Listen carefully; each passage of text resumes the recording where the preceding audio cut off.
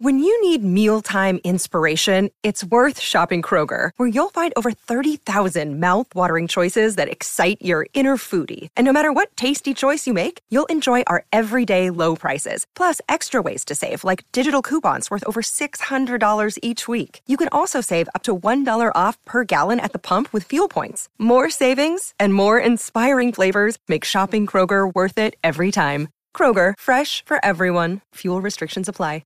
Another day is here, and you're ready for it. What to wear? Check. Breakfast, lunch, and dinner? Check. Planning for what's next and how to save for it? That's where Bank of America can help. For your financial to-dos, Bank of America has experts ready to help get you closer to your goals. Get started at one of our local financial centers or 24/7 in our mobile banking app. Find a location near you at bankofamerica.com/talktous. What would you like the power to do? Mobile banking requires downloading the app and is only available for select devices. Message and data rates may apply. Bank of America N.A., member FDIC. Celtics Reddit podcast. Marcus Smart is so good. Brown.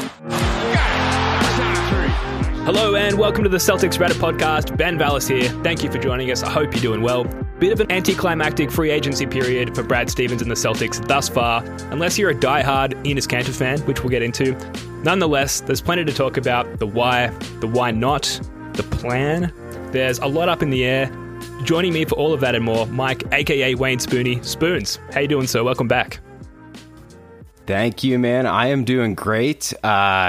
I absolutely am totally prepared to talk about the plan or plans, whatever they may be, because I thought I knew, and then I saw we're, offering the max extension to Smart.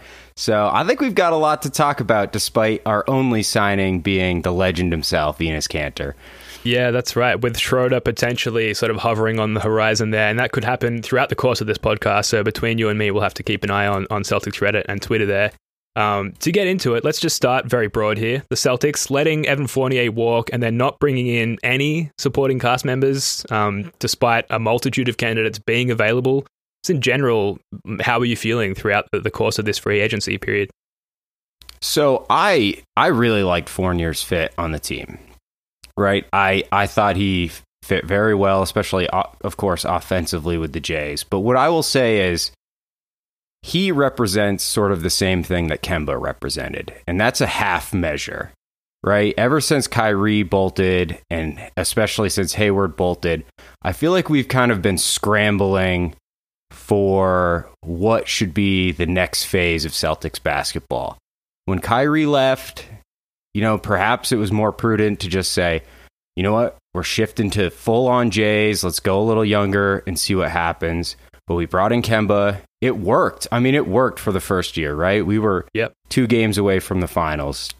And this year, it very much did not work. So I will say, I don't love short-term us not bringing in Fournier. I think the team will be, will hurt next season for it. But I do think, I hope that it bodes for setting us up better long term, because $20 million a year for Evan Fournier, that's a big opportunity cost. Yeah, and Brad Stevens and the Celtics have sort of come out saying, our ultimate goal, our ultimate plan is to have cap flexibility moving forward into this season and subsequent seasons.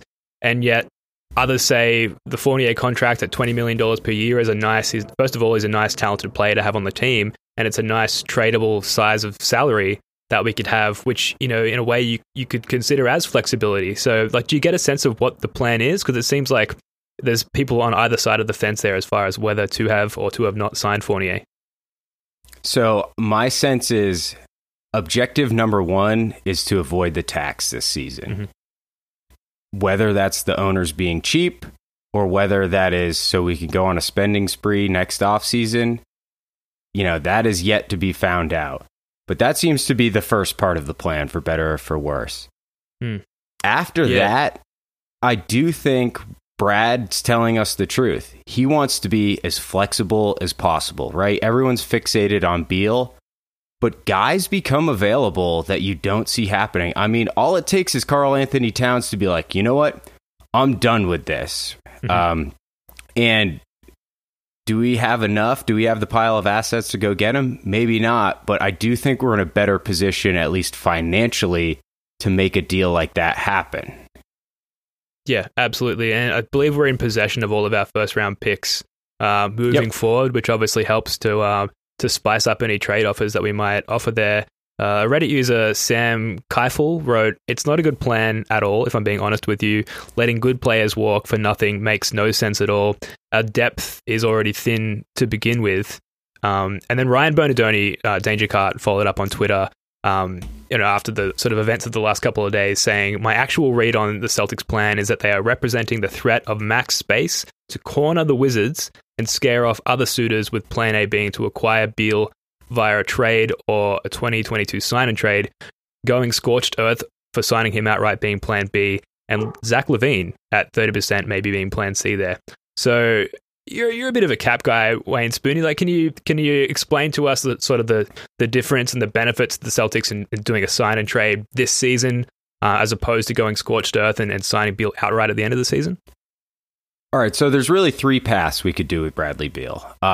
And I will say the smart, if he accepts that extension, signing him outright is possible, but it is way, way, way more difficult. So I think we can almost eliminate that option from the table. But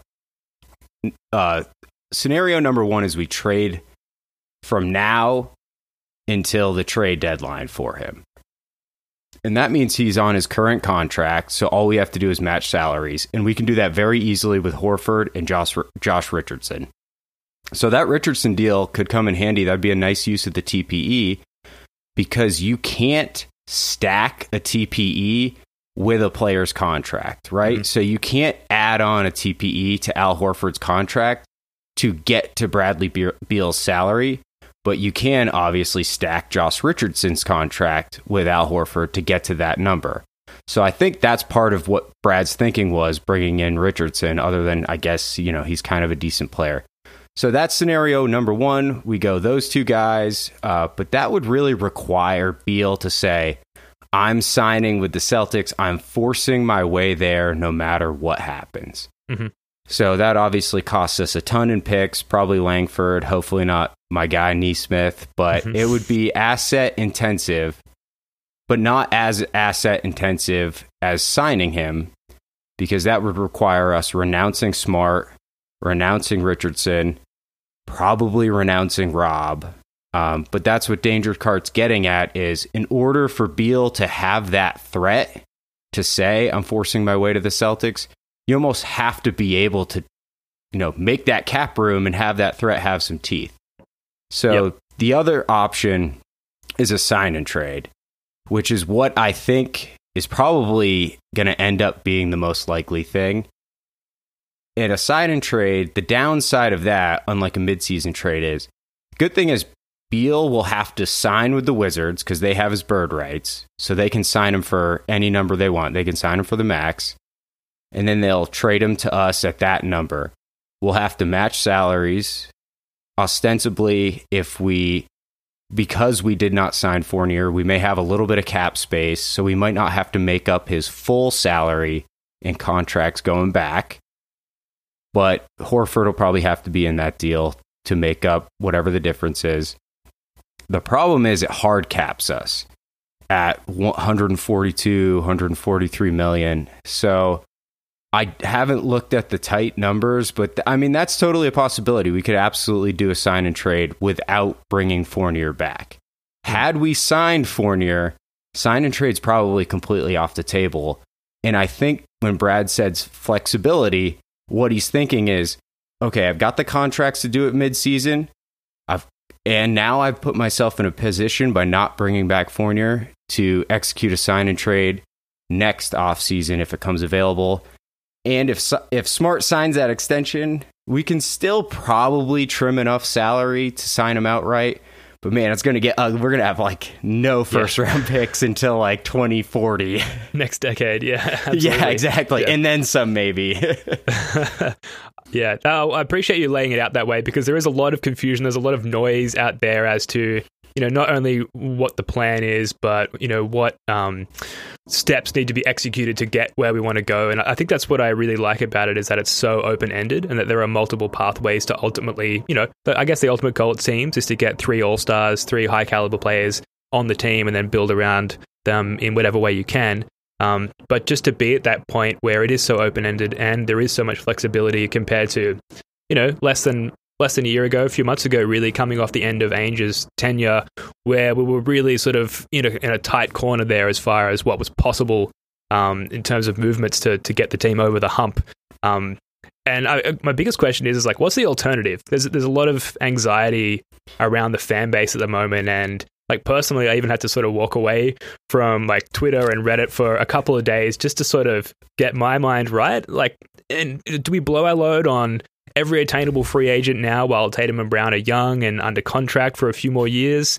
Like, if we'd sign Fournier and say Patty Mills, like, are we suddenly competing with the Nets, the Bucks, and the Lakers? And to those who say yes, are you telling me that Fournier and Patty Mills are the difference?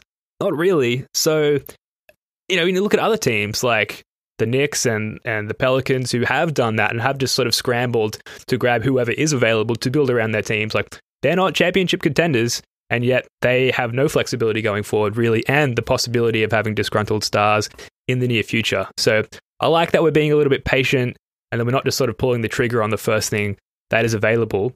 But I understand the frustration from fans. It kind of reminds me of Christmas Day in my family. So quick side story. My sister and I are the obviously the children of my father, who was the oldest of his siblings. So he's one of 4. And so there was a period of time where we were the only kids at family Christmas, and all of his brothers, all the relatives would bring presents for me and my sister, being the only kids. And it was like the best day of the year. There was, tens of presents, dozens of presents for each of us under the tree, all directly for us because no one else really cared as adults about getting presents. And then gradually, as my uncles, my father's brothers, had kids, the diversion of presents to my sister and I started to slowly get diluted and drift off towards my younger cousins, where now, to this day, I'm an adult. I'm sitting there watching all the kids open presents. There are no presents for me. A little bit free agency was like that this year. We didn't get to open any presents. We got to watch all of our little siblings and cousins open all the presents instead. That's very frustrating. But it is what it is. And, Not true. We got a pair of socks. We got Enes Kanter. We did. Yeah, we got to stack up the undies drawer, which is always important. Enes Kanter, I will say, pair of undies. you bring up several amazing points, but one thing I want to say is that our fan base, for whatever reason, has this weird entitlement to every single free agent that is available. Like, why don't we sign Kelly Oubre? Well, he signed for $13 million a year, and our max we can sign anyone is $10 million a year for the MLE. So we literally could not sign him. So I just don't understand. Like, I think it just comes with, like, people want to get excited. They want it, to your point, they want to unwrap a present, even if it's a bad present, but it's in really nice packaging. They want to unwrap that thing. And sometimes it's not the best for the team. Sometimes it would be bad for the team, like Kelly Oubre at $13 million a year. Good luck, Charlotte. Then you've got to do that thing where you sort of awkwardly have to pretend that you like the present to the person giving it to you, even though secretly you hate it and you want to give it back. It's a terrible position to be in. So he's very good looking, I guess. Makes threes a little bit. Yeah, so I think not that anyone listens to the advice that we give out on this pod, but my advice to the disgruntled Celtics fan would be, obviously, be patient. We haven't buried ourselves in a cap hole like some of our like the teams that I just mentioned, the Knicks and the Pelicans, have done, and we still have left ourselves open to make the right decision when that opportunity becomes available. It's frustrating. That's not right now, but it's very likely down the road. And like we said, there are many options to get there. Yeah, and I'd actually say Brad's done a good job of digging us out of the cap hell we were in at 2 months ago. I mean, that Kemba contract was real bad. We have a lot of flexibility. We can stretch Horford, and it only costs us $5 million a year for a few years. I mean, we're in a much better place cap-wise, for sure. The Reddit user Queefaroni wrote, unpopular opinion, I do not want to commit $17 to $20 million per year for multiple years for Evan Fournier. I'm completely okay with him signing elsewhere. The Knicks got him for, I think it was about $19 million a year for, I think, 3 years, and then a team option on the 4th year there. Do you feel like that's a good signing for the Knicks? Do you feel like he's going to be a contributor and really, I guess, like impact their seeding next season? So we found Brad Stevens' burner. You know, he's trying to warn the fan base. Queefaroni. Brad's got a weird sense of humor. So I think the Knicks are in a weird spot because they've sort of undermined what made them successful last season. They were one of the best defensive teams in the league. I think they were top 5 in defensive rating last year. They just signed Kemba Walker and Evan Fournier to basically be their starting backcourt. So their offense was putrid. It was like 29th, right? Yep. So they'll probably, especially Fournier, might prop them up to mid-teens. But what's it going to do to their defense, right? So you go from one of the best in the league on defense, right? You're winning games with your defense to being a middling offensive team and a middling defensive team because Randall can't guard anybody either. So I love Fournier as a player in a vacuum. I understand what the Knicks are doing, right? They got money. They have to spend it. You know, once you start extending guys, Barrett all of a sudden is going to come up for an extension. That eats into your cap space. So you do got to spend it when you have it. Mm-hmm. But I kind of think that, you know, they may not take a step backwards, but I don't think this puts them into some different echelon of team. And there's a possibility it makes them worse. Yeah, and it's certainly not an incentive for their, you know, younger stars. I guess Barrett is you know, the one that you mentioned a second ago, to re-sign. It's like, oh, I'm going to stay here now because we signed Evan Fournier and Derrick Rose and Nerlens Noel. It's like, I'm not sticking around for those guys. But I think just back on Fournier for a second there, the biggest point of confusion in not re-signing him, like we sort of touched on earlier, was like, why wouldn't you bring back that tradable contract? Well, a Reddit user, Rust, pardon me, wrote, depends on the player, really, because guys like Eric Bledsoe and Steven Adams, they were 2 years, 35-ish, and both ended up being really negative assets and actually cost the Pelicans money to trade off of. Not saying that Evan Fournier necessarily fits in that category of player. He definitely has like a trendy NBA skill set for the modern game, but definitely it's not a given that you're going to re-sign him and maintain sort of a net value out of that re-signing. So like we said, there's so much up in the air. There's so much to talk about. It's a very divisive topic in terms of the direction that the Celtics are going in, but it sounds like, Spoonie, between you and I, were sort of generally positive overall in the immediate outlook. Yeah, absolutely. I think, you know, we've got a lot, as Brad said, this is going to be the new word of the day, right? Flexibility. We've got it now, which is a good thing. We should talk about the Marcus Smart extension a little bit. And the latest news on that is from Mark Murphy, who tweeted a clarification. The Celtics await a response from Smart's agent, Jason Gluchon, but are said to be willing to extend him for roughly $17 million a year over 4 years. What are your thoughts on that, Wayne Spoonie? So I have mixed feelings. I will say, Smart has this narrative about him that he's one of the worst shooters in the NBA. Over the last 3 years, he shot roughly 35% from three. I mean, that's not great, but it's totally serviceable. His defense slipped a little bit last year, but I'm willing to give him the benefit of the doubt. I mean, if Tim Hardaway Jr. is making $20 million a year, if Evan Fournier is making $20 million a year, I think Smart's going to be an average starting point guard. And your average starter salary with the cap where it is now is, you know, a little over $15 million a year. So I think 17, it sounds like a lot, but I think people need to adjust their expectations a little bit. $15 million is like 12% of the cap, right? Mm-hmm. You know, so 17's like, you know, a little more than that, maybe less than 20% of the cap. I mean, it's not that much money in comparison to what you have available to you. So it sounds like a lot. Smart's a flawed player, but he's a very good player. So I'd be okay with it. And he's a Celtic, you know, he bleeds green. There's, you know, that's important to me as a longtime fan. Also, just the notion of not letting yet another free agent walk out the door. Right. Or just even being open to the possibility of that. If we can re-sign him, we're in control of his fate, whether he sticks around or not. 17 is a nice chunk of change. Joe, who does this podcast regularly, always talks about having correct change for trades and how over the last few years we've never really been in that position. 17, it's a nice number. It's got a nice ring to it. I think that we could potentially, not that I want to go down the rabbit hole of trading Smart too deeply, but it's a nice tradable chunk of change there. And just the notion of Smart actually being the defined starting point guard and not just like a fill-in in case of injury. We know he's a solid playmaker. We know he can execute out of the pick and roll really well.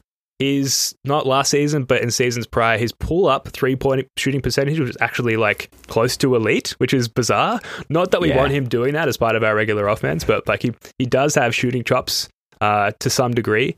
And I'm excited to see him run the offense for Ime Udoka. I think there's enough sort of change afoot there to make that an interesting concept. And as opposed to someone like Dennis Schroeder, who we'll get to, I'd much rather have someone as solid as Marcus Smart as a starting point guard compared to whoever else is available, I suppose.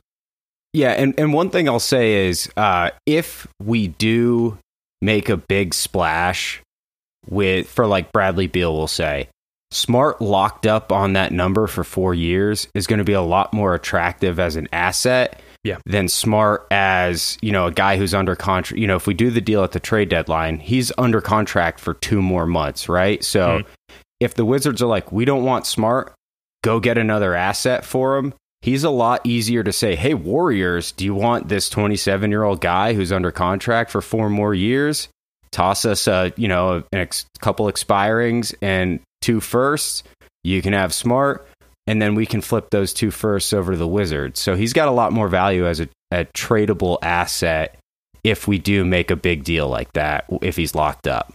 Yeah, so it's interesting that apparently, according to Mark Murphy, the offer's been made and the Celtics are waiting to hear back from his agent. You can imagine from Marcus Smart and his agent's perspective, they're like, well, what are your plans for me exactly? Because if you're going to trade me, then I'm not re-signing with you because I want to control my own destiny. Yeah. So Brad's a new president / GM. Well, he's just the president. Let's be clear about that. It's going to be interesting to see how he plays that and whether or not, I guess he's like willing to like lie to Marcus Smart or not, or and how that affects his relationship with players across the league. So we'll see.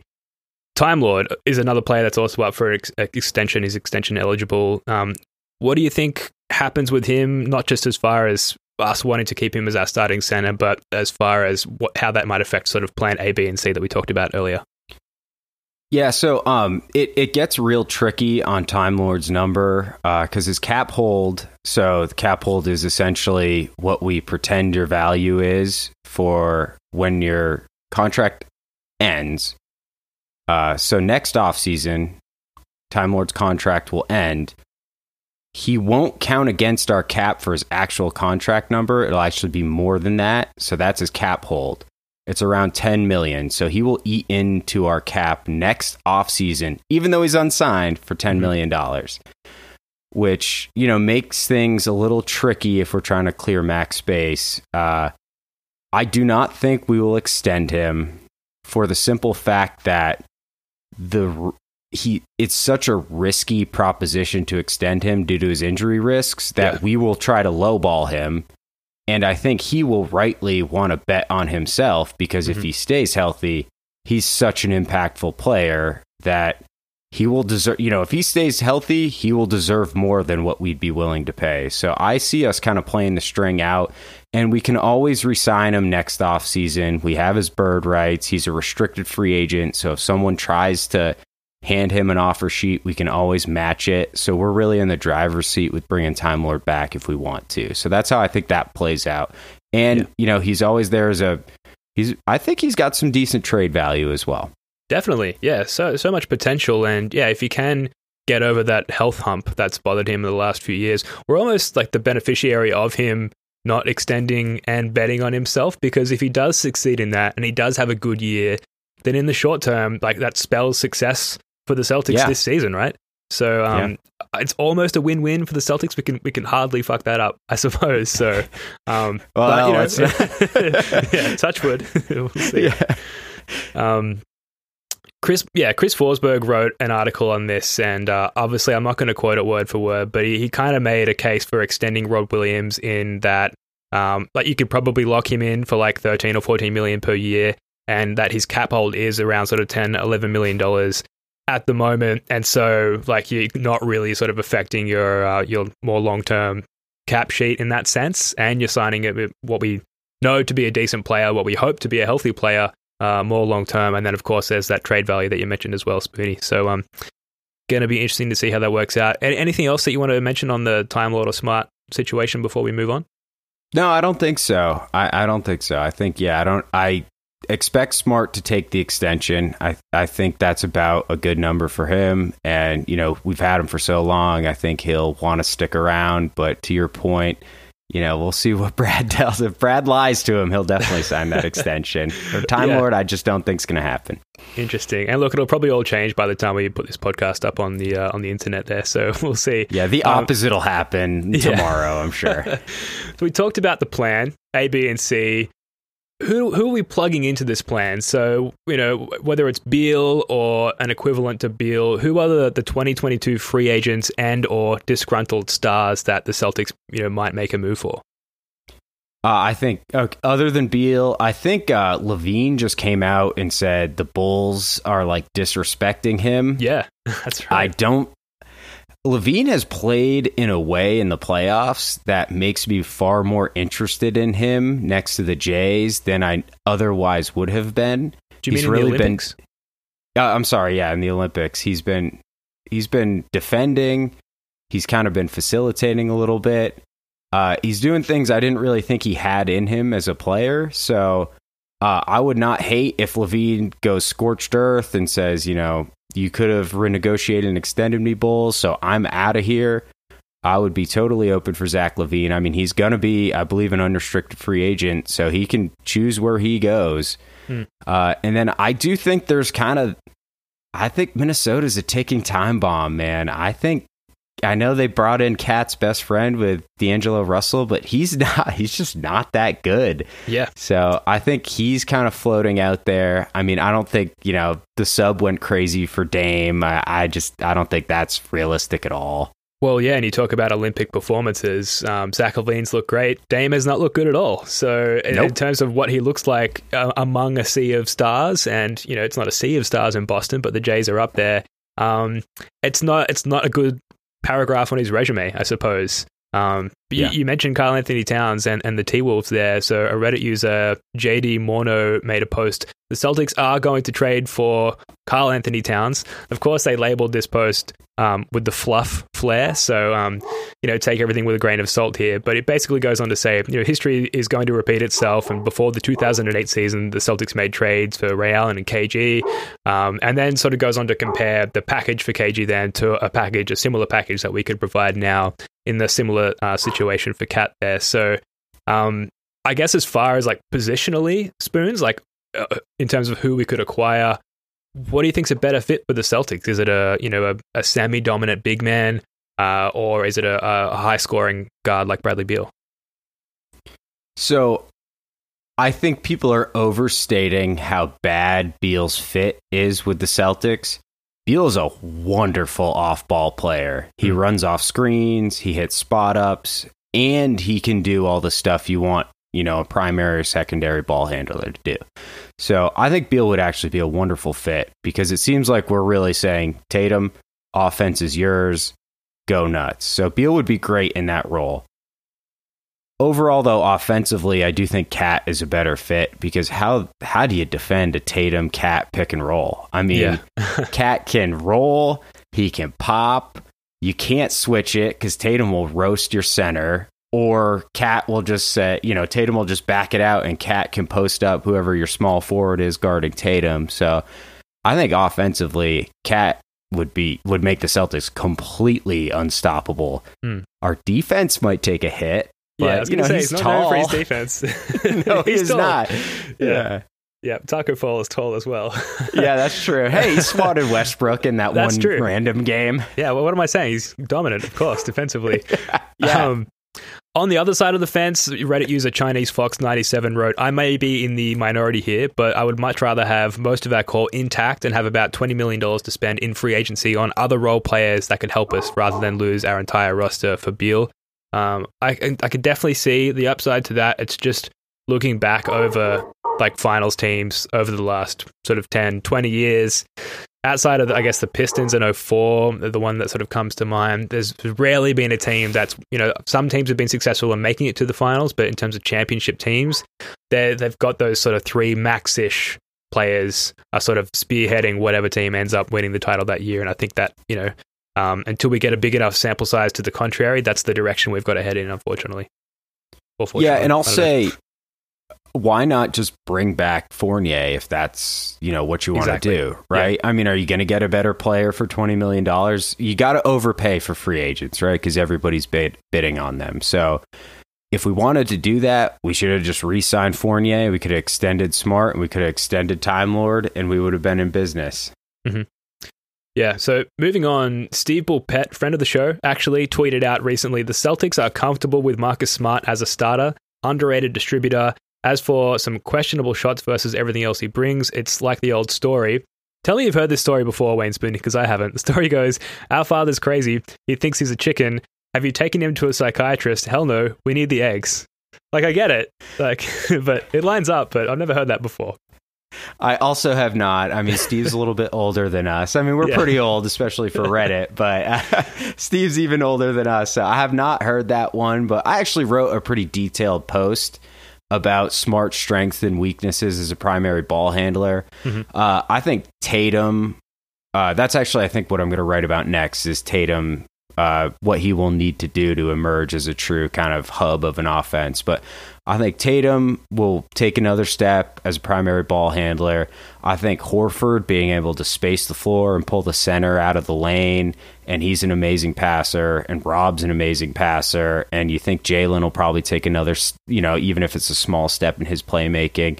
So Smart's kind of a flawed point guard in that he can't really break his man down and get into the lane like even someone like Dennis Schroeder can, but he's smart. When he gets an advantage, he knows how to take advantage of it, and he's got amazing vision. He really does have underrated vision. So, and man, we could have a hell of a defense with Smart starting at point guard instead of Kemba. So, I like it. I think it's worth it to see. I mean, you got to see what you got at some point with Smart at point guard, and I think it's finally time. Let's just see how he does for a season. We're not winning the championship. We might as well see what we got. Yeah, absolutely. And with your comment there on Tatum as a primary or backup ball handler there, I feel like in the last two come from behind victories that the Team USA have done, unfortunately against Australia very recently, which we won't talk about, partially the catalyst for the comeback for Team USA has been Tatum not shooting so much and actually driving and dishing and things like that. It's clearly a strength of his. It's not something that he executes very regularly. Hopefully Ime Udoka can hone in on that. We saw it, I guess, a little bit last year under Brad Stevens. Hopefully that's sort of more of a repeated occurrence in this season, because we were definitely going to need it. Can you make a case for the current roster as like a 4 or 5 seed as they currently stand? I absolutely can make a case for this. Let's hear it. And I'm prepared to. Okay, good. Okay. So I think if you're replacing Kemba with Smart full-time, and you're going big on the wings, let's say Nesmith starts, if Richardson starts, Brown, Tatum, Rob, with Horford instead of Tristan Thompson. So our defense was the reason we were bad last year, right? 100%, yes. We were 13th in defensive rating. That's top very surprising. Half of the league. Yeah, isn't it? So if you're saying, I think that lineup could be a monster on defense, an absolute monster, right? The offense, I don't think it'll get any worse. I mean, it's not like we were good on offense last year. We were around 13th, actually. We were 10th. So I don't think the offense will get too much worse. So if you're saying our defense is going to be a lot better, the Sixers were about the 15th best offense and the second or third best defense, and they had the best record in the East. So if we can get up into the top 5 on defense, even if our offense is kind of middling, that's you're close to a 50-win team. Yeah, that's an exciting notion. And then I think not that we should expect a bump from one of either Pritchard, Neesmith, or Langford, but if you get that, or if you get a slight bump from two of them, suddenly the fact that we didn't sign anyone impactful in free agency, it's like, well, it doesn't matter because we've got these impactful guys that we've had all along. Starting to sound like a bit of a homer here, but that's the sort of stuff that we've got to hope for our team to really be humming along. And yeah, I mean, we're correcting our defensive inefficiencies, really. And at the same time, in not signing anyone, we're giving a platform for those three young guys I just mentioned to succeed. And if nothing else, become tradable. So fourth or fifth seed, I think there's a lot to consider there, like just how is the Bulls roster, for example, going to fit together? Was the end of the Hawks season fluky, or they're going to be that good? Yeah, there you go. These are the answers we're looking for. So, but you can definitely make a case, and I think you've made a strong case there. We are going to move on because I've got a bit of a laptop battery issue here. I'm down to 9%. Started with 100, so something's going on here.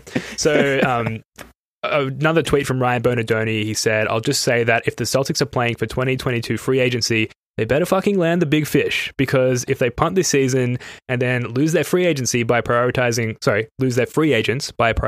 someone else who doesn't come, you can just start planning the inevitable Jays trades," which is maybe the most grim thing I read on the internet over the last week. And it was probably the tipping point for me, just sort of shutting the laptop and stepping away for a little bit.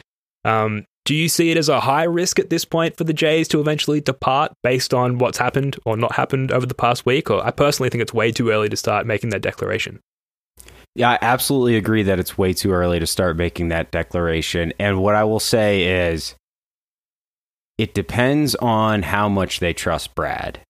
Because if we strike out in 2022, 2023 is absolute. No one's going to want to hear this, but 2023 is absolutely loaded free agency class, and we would totally have max space, and they'd still, even Jalen would be under contract for another year after that, I believe. So if Brad can convince them, like, look, I know we struck out, maybe he grabs short term, like the Lakers used to just give KCP 1 year, $18 million deals to keep him on the team. If we can grab some guys like that, stay competitive in the fourth, fifth seed, Neesmith pops or Romeo pops or something like that, and we say, we'll hit in 2023, then I think that we're in good shape, and that's 2 years down the line. So I'm not going to start freaking out about the Jays leaving just yet. And if the Jays do request a trade,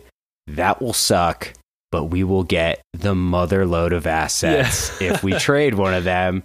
So it's not like we're going to be left holding the bag. Like, we better not let them walk, because if they let them walk, I might become a Hawks fan or something. But, either trade them or build around them. That's a whole nother podcast. What team are you going to jump ship to?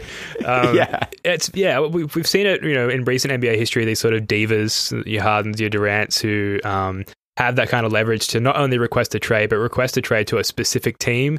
We rarely see that with players who are on their rookie extension contract. The Jays are too young. I don't think they have got that clout yet. Like, maybe Tatum is working towards that point, but I don't think that they're at, like, trade me to this team now sort of level. I think that we can work with them. We heard that they were consulted and smart as well on the Udoka signing. You've got to imagine that Brad sat down with them and was like, this is the plan. We want you guys to be on board with this. If we can just be patient for a little bit, then I think that's going to pay dividends, in the near future. You've got to imagine they were consulted and are aware of the team's trajectory. I mean, you really think they're going to give them 1 year, right? I mean, I think like, hey, do you guys want this coach? Yeah. Okay. Oh, it didn't work for 1 year. I'm out of here. I mean, that just seems... I don't know. I'm not ready to sound the alarm yet. We better move on because my battery life is sounding its alarm. The Enes Kanter signing, a 1 year minimum deal, averaged a double-double last year with the Blazers, 11 points, 11 boards in just 24 minutes per game. Fongos immediately declared, this makes us contenders. What are your thoughts on the Kanter signing? So I don't think Kanter's very good, but what I will say is, even if he's not very good, he's a massive upgrade on Tristan Thompson. Tristan Thompson was one of the worst players at finishing putbacks. Kanter led the league on number of putbacks, so he's a wonderful offensive rebounder, and he rebounds where he's in a position to put them back. He was around 70th percentile finishing putbacks. Tristan Thompson was absolutely one of the worst roll men in the league. He was 18th percentile at finishing pick and rolls. That's terrible. There's like point guards who are better than him. Kanter, totally acceptable, well above average at the 70th percentile. So Kanter, not very good. Huge upgrade on Tristan Thompson, who is our second big man. So I like Kanter as a third big man. He's got a big body. You know, he can defend Embiid a little bit in the post. So even if we signed him just for that matchup, it's a worthwhile signing for the veteran minimum. Extremely talented third string big man, really, who situationally can be bumped up into a second string big man there. So no issues, and obviously no real impact on the cap situation, given that it is a vet minimum there. So and for 1 year, so no issues there. And you know, from a meme standpoint, from a social media standpoint, I believe Forsberg and Kanter also had their own podcast there as well. So there's a lot to gain from this signing. But certainly not the gift we wanted to unwrap throughout free agency so far. But we'll take what we can get, it seems. We need those socks for the sock drawer. That's right. Some quick missed points before we wrap this one up. So Woj announced today the Milwaukee Bucks assistant coach Ben Sullivan has agreed to a deal to join Ime Udoka's new coaching staff with the Boston Celtics. Sullivan is another in a long line of well-regarded Mike Budenholzer assistants. Did you know anything about this guy before today? Any thoughts on that signing at all? Top 5 assistant coach in the league, as far as I'm concerned. Easily. I did not. Apparently, he's like a shot doctor, which, you know, for Romeo Langford could be important. I looked at a photo of him today, and my only thought was it looks like he can control things with his mind. He looks like he has telekinesis. I don't know why. That's just the first thought that popped into my mind. So whether or not that benefits the Celtics, we'll see. I'm in, baby. And just quickly, I guess, to wrap up, what are your thoughts on the notion that Wick and the ownership team are cheap and are perpetually unwilling to spend enough for this team to form a contender?